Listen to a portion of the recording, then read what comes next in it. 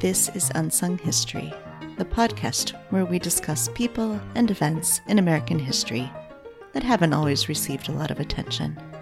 I'm your host, Kelly Therese Pollock. I'll start each episode with a brief introduction to the topic, and then talk to someone who knows a lot more than I do. Be sure to subscribe to Unsung History on your favorite podcasting app so you never miss an episode. And please, tell your friends, family, neighbors, colleagues, maybe even strangers to listen to. Today, we'll be talking about Nazis in the United States and the Jewish mobsters who worked to stop them. The rise of Nazism before World War II wasn't limited to Germany. In 1933, under the authority of Nazi Deputy Führer Rudolf Hess, a German immigrant to the United States named Heinz Spanknübel formed an American Nazi organization called the Friends of New Germany. The organization was based in New York City, but had a presence in Chicago as well. The 5,000 to 10,000 members demanded that German-language newspapers print pro-Nazi articles and used propaganda to counter the Jewish boycott of German goods. Following Congressman Samuel Dickstein's investigations of Nazi and fascist groups in the U.S., Congress formed the Special Committee on Un-American Activities, which was authorized to investigate Nazi propaganda activities and certain other propaganda activities. The conclusion of the investigation and hearings was that the Friends of New Germany was a branch of the Nazi Party in the United States. In 1935, Hess ordered the leaders of the group back to Germany, and the Friends folded. On March 19, 1936, the Amerikadeutscher Volksbund, or German-American Bund, formed in Buffalo, New York, as a follow-up to the Friends. The elected leader of the Bund was Fritz Julius Kuhn, an American citizen who had been born in Germany and was a veteran of the Bavarian infantry during World War I. The Bund was a huge organization, which divided the U.S. into 3 Gaue, East, West, and Midwest, with 70 Ortsgruppen, local groups, at the next level down.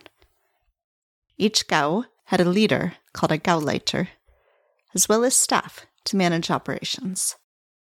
The Bund also set up around 20 training camps, including Camp Nordland in New Jersey, Camp Siegfried in New York, Camp Hindenburg in Wisconsin, Deutschhorst Country Club in Pennsylvania, and Camp Sutter in California. Resembling Hitler youth camps in Germany, the campers, boys and girls, aged 8 to 18, were taught to speak German and sing German songs, like Deutschland, Deutschland über alles. Campers marched in military drills and practiced shooting rifles, all while wearing their Nazi-style uniforms.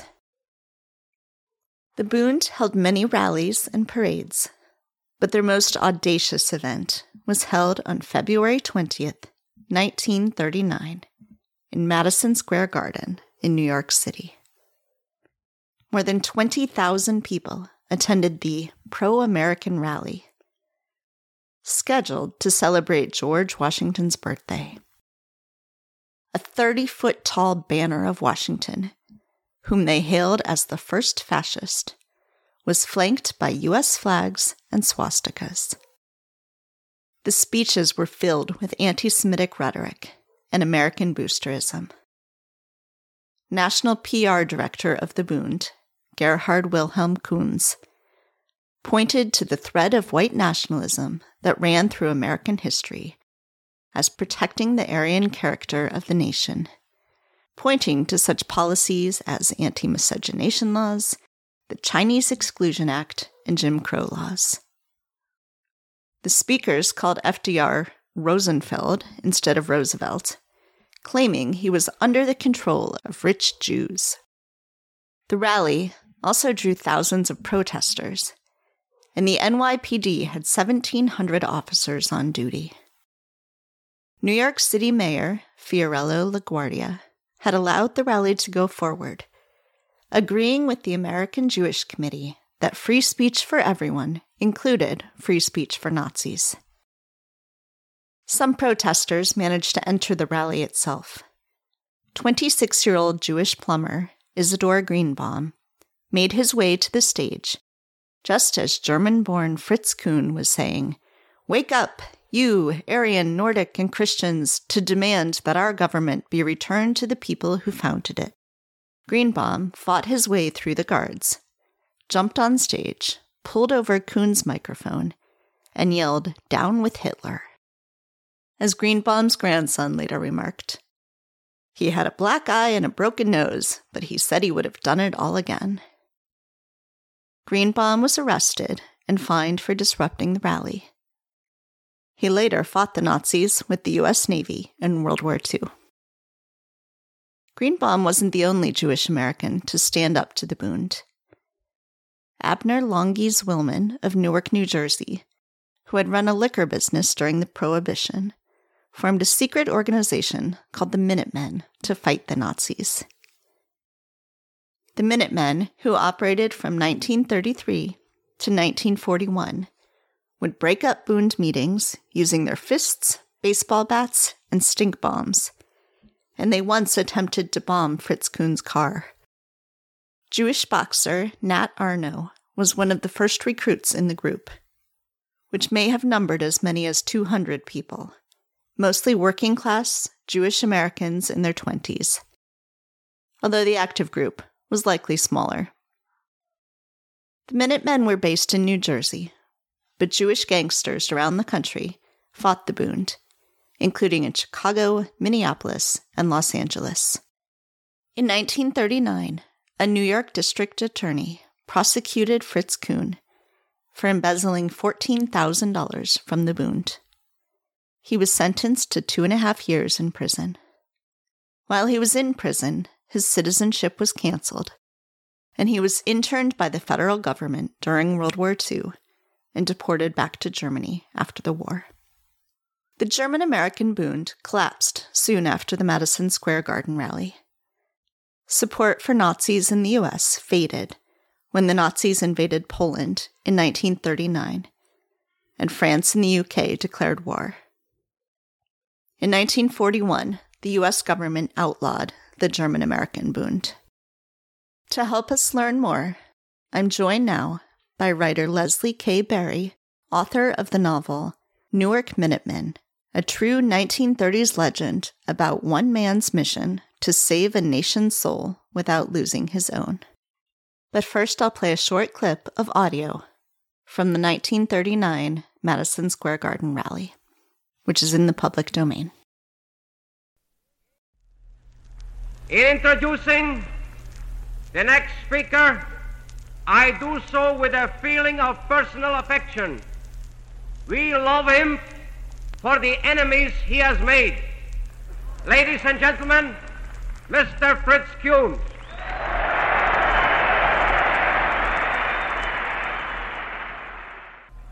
Ladies and gentlemen, fellow Americans, American patriots,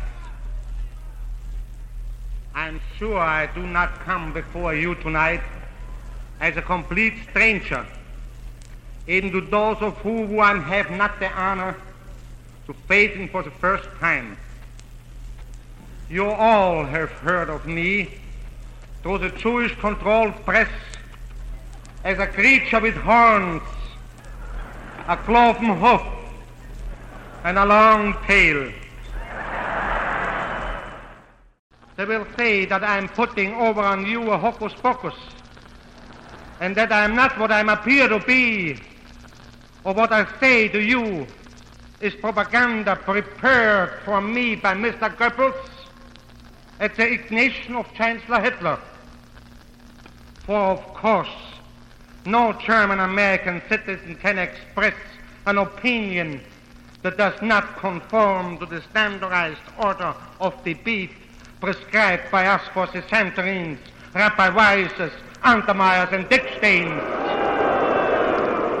However, you can believe me when I say that I have not the honor to be in the confidence of the Führer.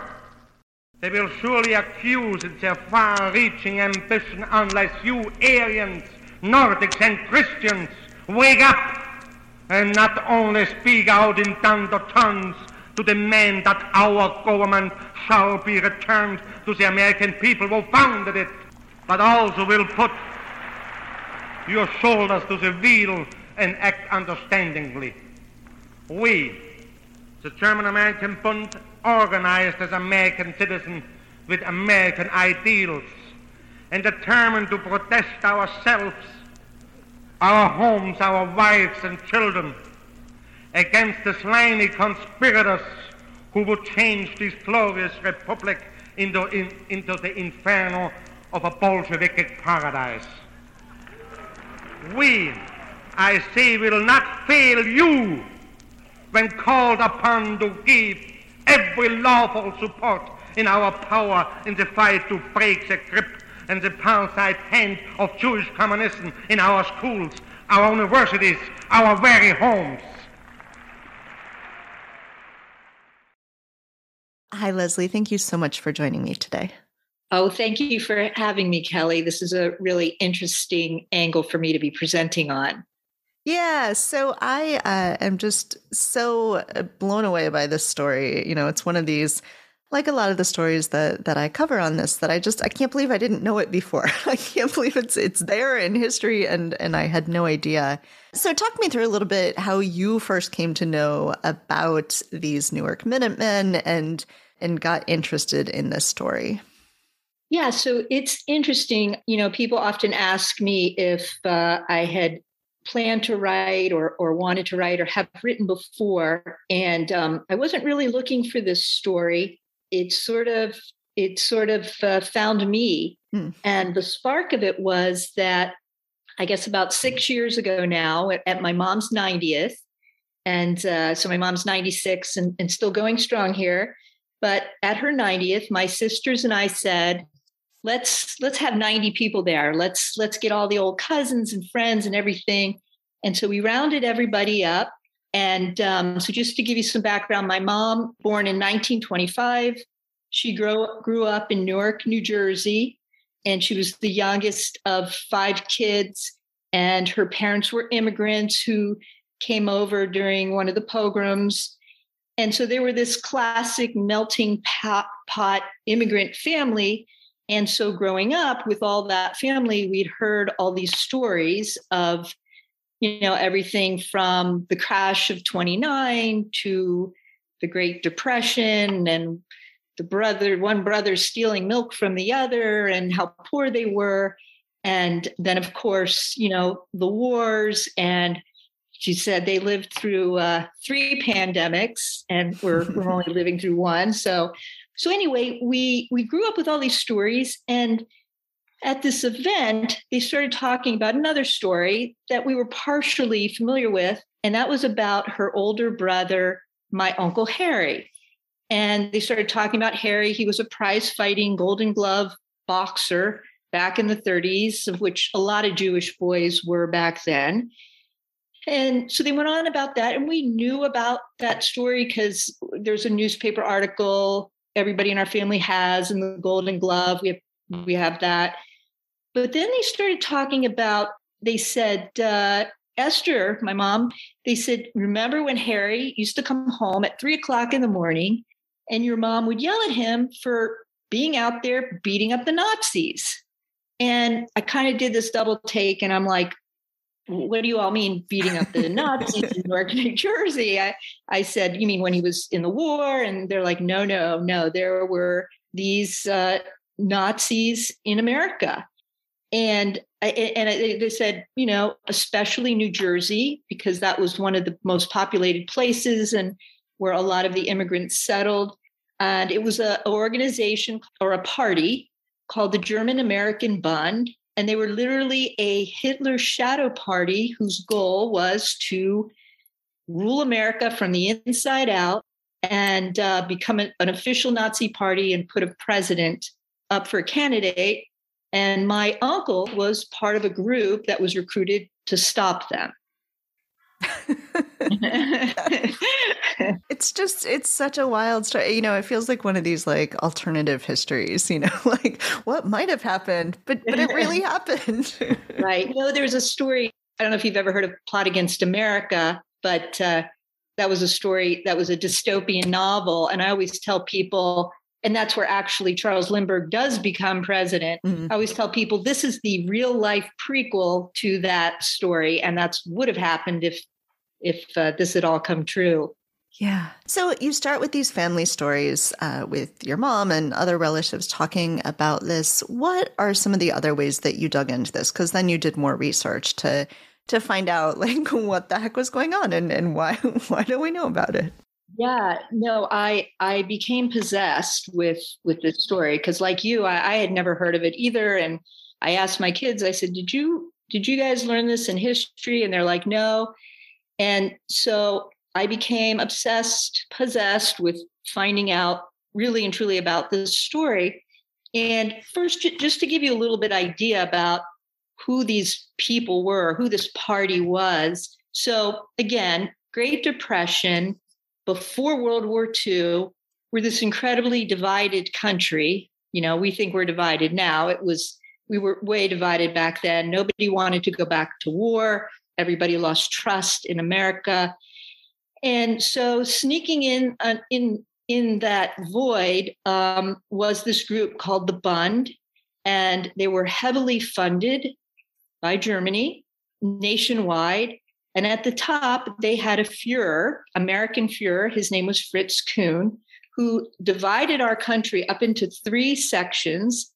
And within each section, there were thousands of cells, all reporting up to him, just like it was like a Nazi prototype of how it was structured in Germany.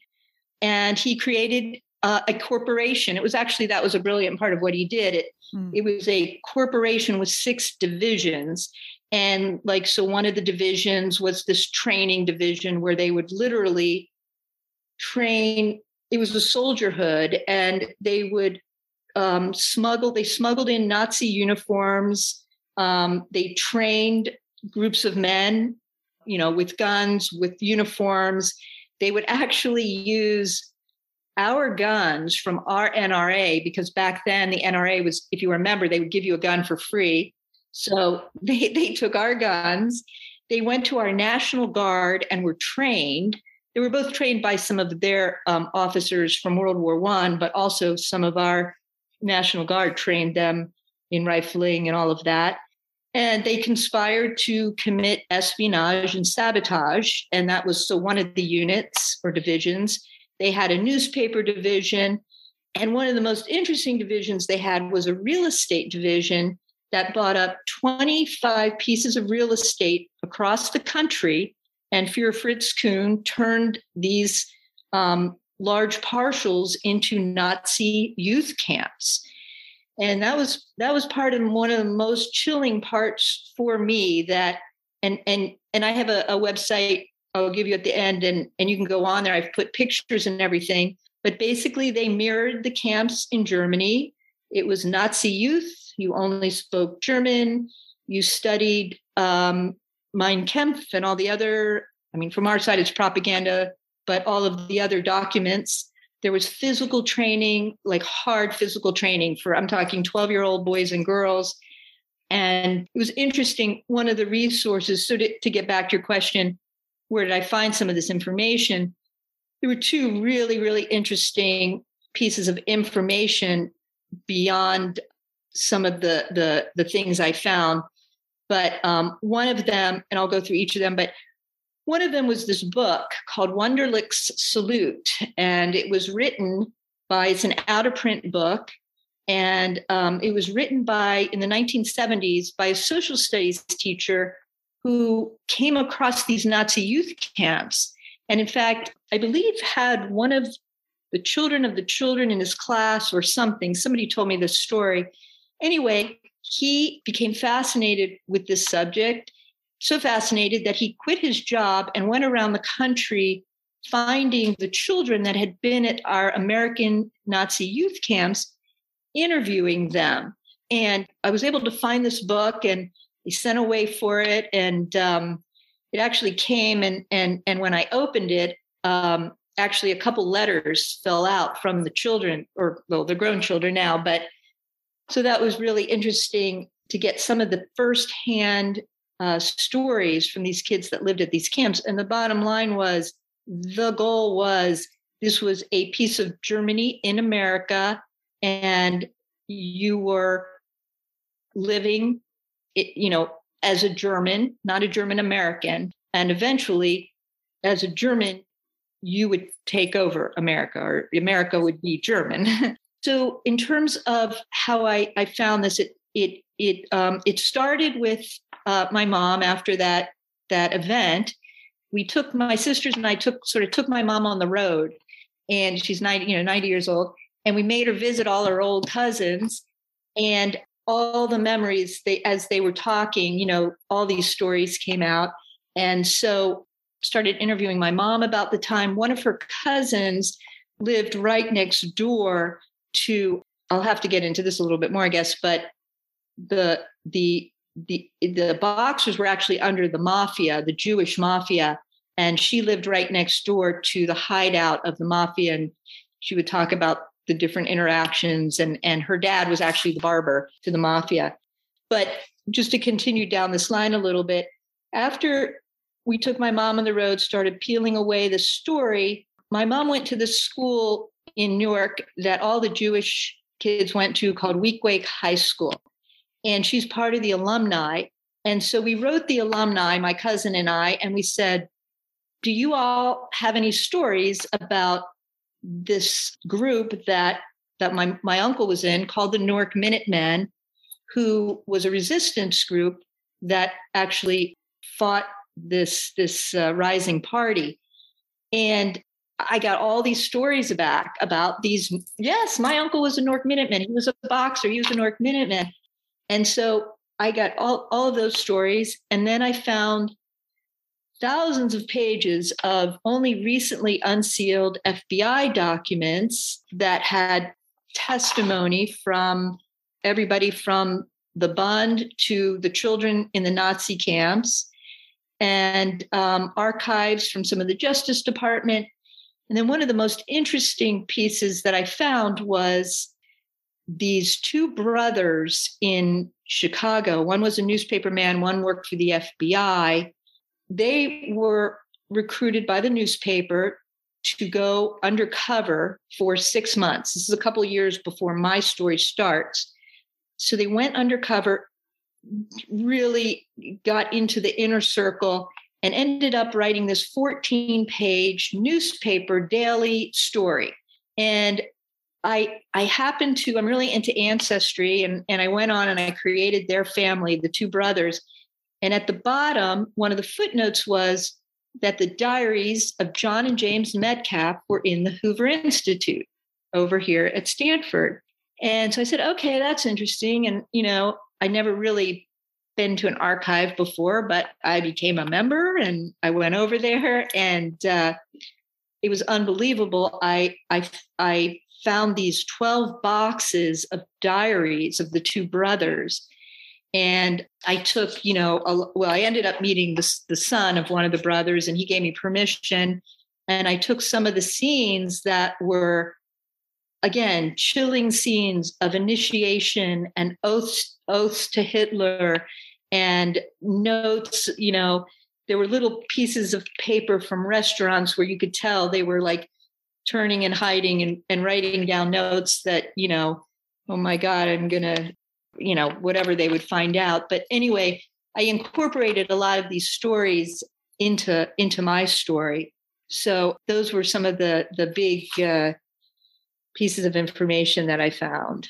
Yeah. So there's no shortage of information here. And, you mentioned the FBI files have just recently been unclassified, but the rest of it was out there. And there are people who were still alive who knew about this. So why is this a story that we don't know more about? Why has it been? And especially for you, whose uncle was part of this, why is this hidden history? Well, it's a great question. And I actually struggle with this question because it's amazing to me that it's not. And, one knee-jerk reaction is, well, gosh, maybe it was just upstaged by what happened next. But another reason I think it could be is that what happened was the reason that, first of all, this was allowed to happen in our country was because of First Amendment rights. Whether you were Nazi or communist or FDR, that was really socialist, whatever you were, because of First Amendment rights, you could go out there and do and say and look like what you wanted to on the surface. And our Supreme Court was so divided when anybody would challenge it, everything was just stuck. And so our government, what happened was they knew there was a huge threat coming. And so what they did was, so at the time, the real power in our country was the mafia, both the Italian and the Jewish mafia. And why? Well, remember, this is the Great Depression. In 1929, there'd been a stock market crash. Everybody lost their money, except who? The mafia, because they became organized crime during the 1920s, during Prohibition, walked away with all hundreds of millions of dollars in cash. So they had the money, they had the power, they controlled the elected officials. So our government went to them, and they went to the Jewish mafia. They went to Meyer Lansky, who was like, Al Capone was sort of in charge of the Italians. Meyer Lansky was in charge of the Jews. And they said, we need to do something about this. We need your help, and we'll pay you. And Meyer Lansky said, you don't need to pay me. That's okay. Just look the other way, and we'll take care of this for you. And in fact, the Italian mafia offered, and the Jewish mafia said, no, we got this. And so what happened was Meyer Lansky, he was sort of head of the whole Jewish part of the mob. But one of his right-hand man, his name was Longy Willman, and Longy controlled Newark, New Jersey. And Longy, in fact, was dollar-wise, I think the numbers are, he made more money at 22 years old, he started, than any other mob guy during the Prohibition. So he's a very powerful guy, and he put the mayor in office and all that. And in the 1930s, the mob also ran sports betting. And Longy had the biggest den or network of boxers. And so he went and he talked to one of his retired boxers, Nat Arno, and they said, between Meyer and Longy and Nat, they're like, look, we've got this disciplined group of guys. They are a network, and let's turn them into our resistance group. And if we need one guy, if we need 10, if we need 100, 200, we can call them at a minute's notice, a la Newark Minutemen. And so that's what my uncle was, a Newark Minuteman, essentially working for the mob, called up to go out and either break up rallies of the Bund, take photos, surveil, go undercover. It was actually Nat Arno's son just sent me something recently. He just found it. It was on his father's letterhead. It was called the Newark Minutemen letterhead. It said Nat Arno, president, or whatever, commander. And one of the things that we had never had real proof of this. It was just anecdotal before, but on this document, literally, I would say a month ago, he found it and it was just published. There were actually notations of FBI guys that the FBI asked the Newark Minutemen to follow. Because there was always this sort of controversy. Was the FBI involved? Or were they not involved? I mean, to me, this is our stories where they were, but this is like proof that they were. So that's kind of hot off the presses. So, okay. So to answer your question, why wasn't this known? Well, it was a secret. that the government did not want people to know. It was the mafia. And often any time that news came up, Longy would say, go make sure that news doesn't get published, and it wouldn't. And so that could be part of it. If you were to research this, you would find dribblings here and there, but unless you knew what you were looking for, it's really hard to find the story of there's two parts of the story, right? There's the Nazi party that was taken over America. Why was that buried? And then why was it buried about the Newark Minutemen, who helped stop them and rally other groups to help? So you've got all this information, this incredible story, and the way you chose to present it was as a novel. So can you talk some about that decision, what that allows you to do with the story? Yes. So the genesis of my story, I actually first wrote the screenplay, and then I wrote the novel. And so in the movie business, there's sort of this unwritten law that if you can make a movie an action movie or more of an emotion movie, and action movies are violent and often seen as superficial, and emotion movies are often considered boring. So I said, okay, I want to mix this sort of violence and unrest with drama. And so I decided to sort of a Titanic model, take a romantic, very like star-crossed relationship that's very full of conflict, layer it over this time of conflict so that you have both. And my story, basically, it follows this Jewish boxer who happens to fall in love with the daughter of the enemy. And so, that's where the conflict is. Now, people often ask me, well, is it true or is it not true? Or what part of it is true?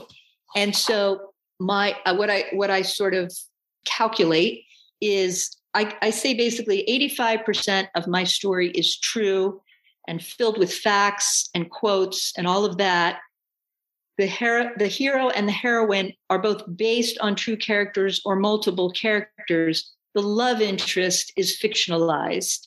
And again, I did that to make it sort of attention-getting, epic, and also in hopes that it would maybe wake up, especially during these times, wake up people to being aware, and perhaps wake up a little hero inside of you that if you are aware, stand up and say something or do something or be somebody on whatever level that makes sense. Yeah. So, one of the interesting things, of course, about this story is that, when you think of like the Nazis and the people fighting them, it's like, okay, Nazis, bad guys, Americans fighting them, good guys. And this is such a more complicated, nuanced story because, as you mentioned, these are gangsters.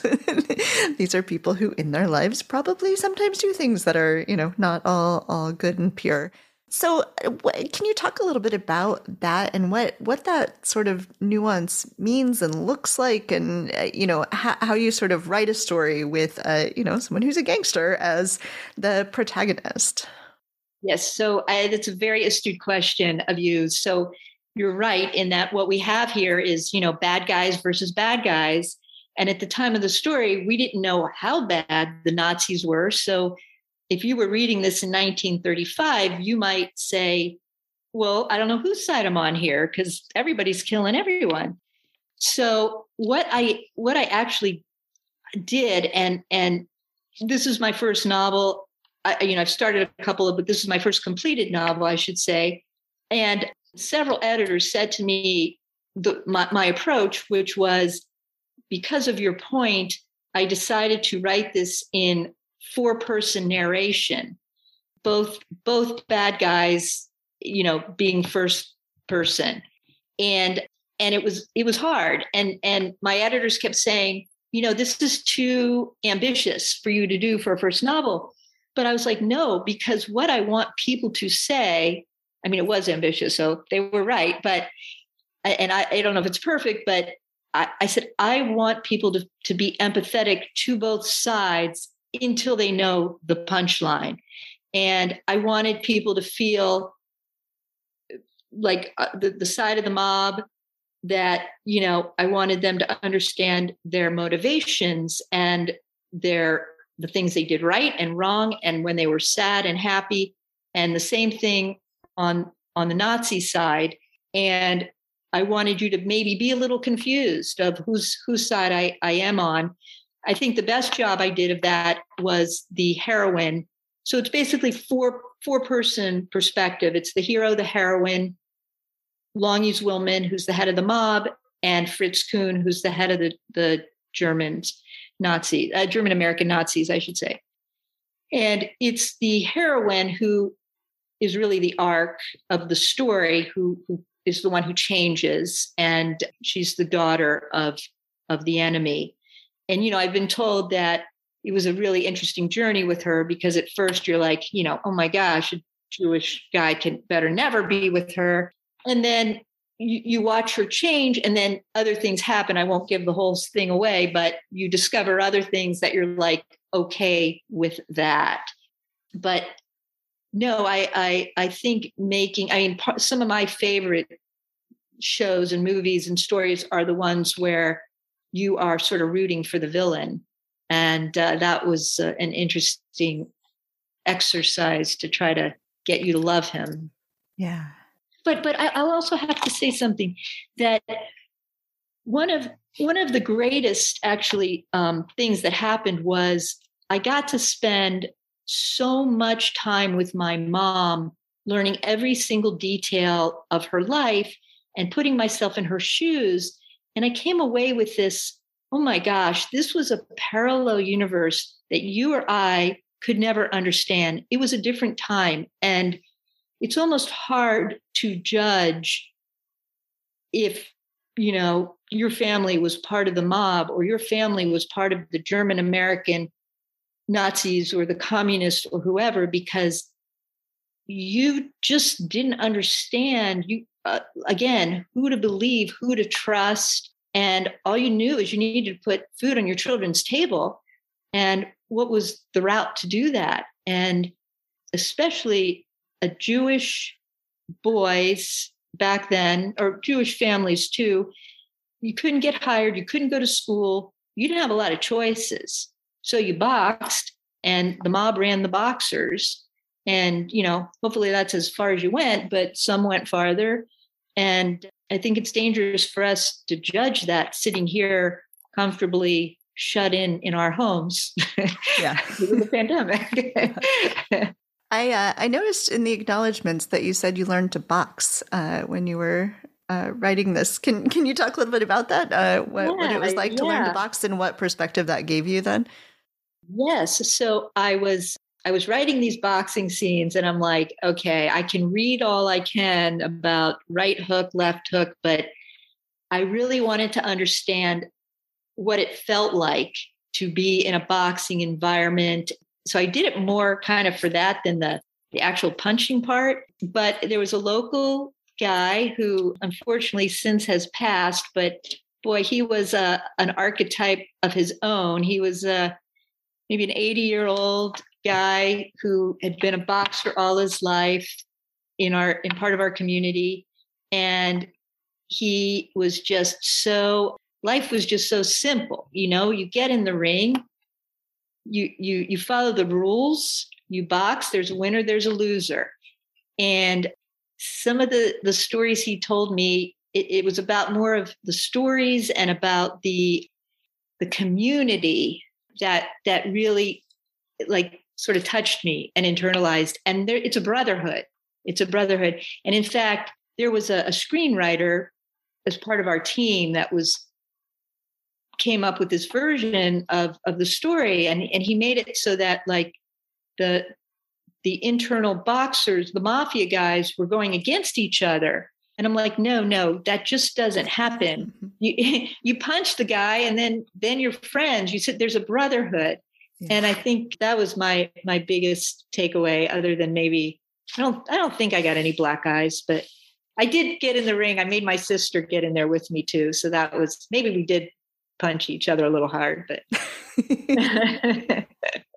So you mentioned that this started with a screenplay. Is it being made into a movie? What's going on with that? Yeah. So, with the last couple years here, we've had some steps forward and steps backwards, but we still have a team. And right now we're just trying to find the best director, I guess, that this movie hasn't been moved out a year. That's what happened. We had a great director. His movie got pushed a year. And so we're talking of whether we should wait together, or we're talking to some other folks too.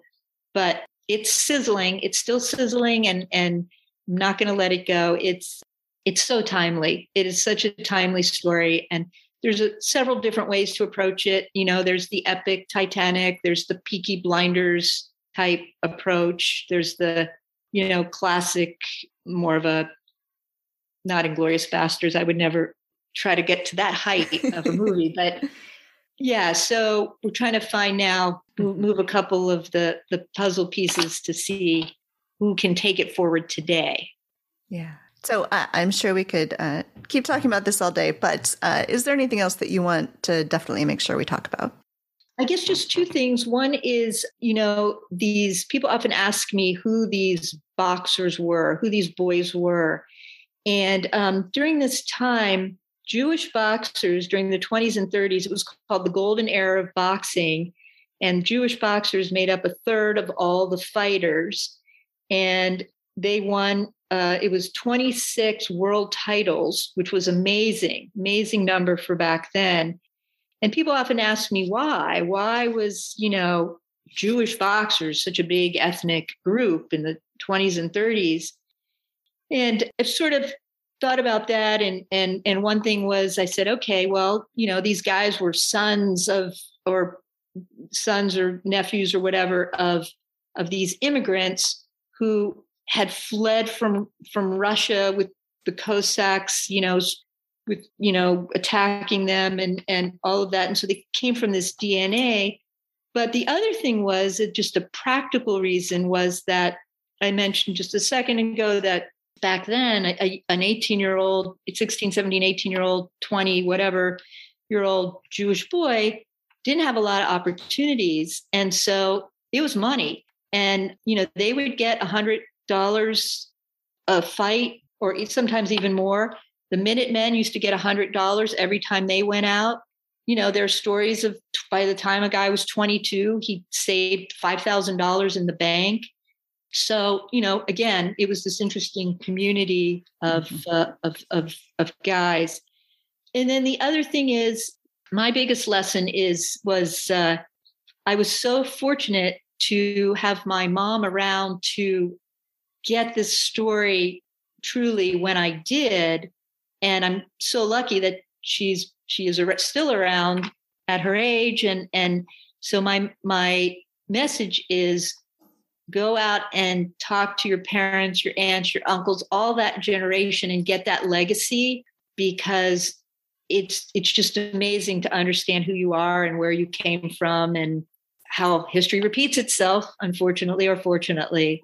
So that's one of my big takeaways. And how can people get your book? It's been out now for a year plus, the paperback, and the ebook's been a little bit longer. So you can go on anywhere that you would get a book online and some of the stores, but certainly Amazon, Barnes & Noble and all that.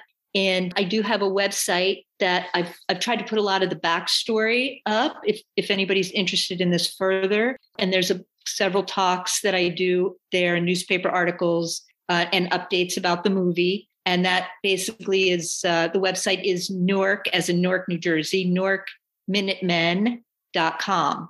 And by the way, if anybody hears this that has people from their family that were Minutemen, there's a way to send me a message on my website. Please do that. And I have a gallery of pictures of Minutemen that I'm making, getting bigger and bigger. So I'd love to, anybody who has stories or photos of their uncles or grandfathers or whatever that were Minutemen, please send along.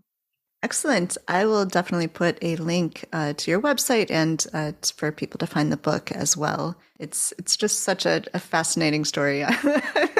I'm still wrapping my head around the fact that it really happened, but really excited to have learned about it.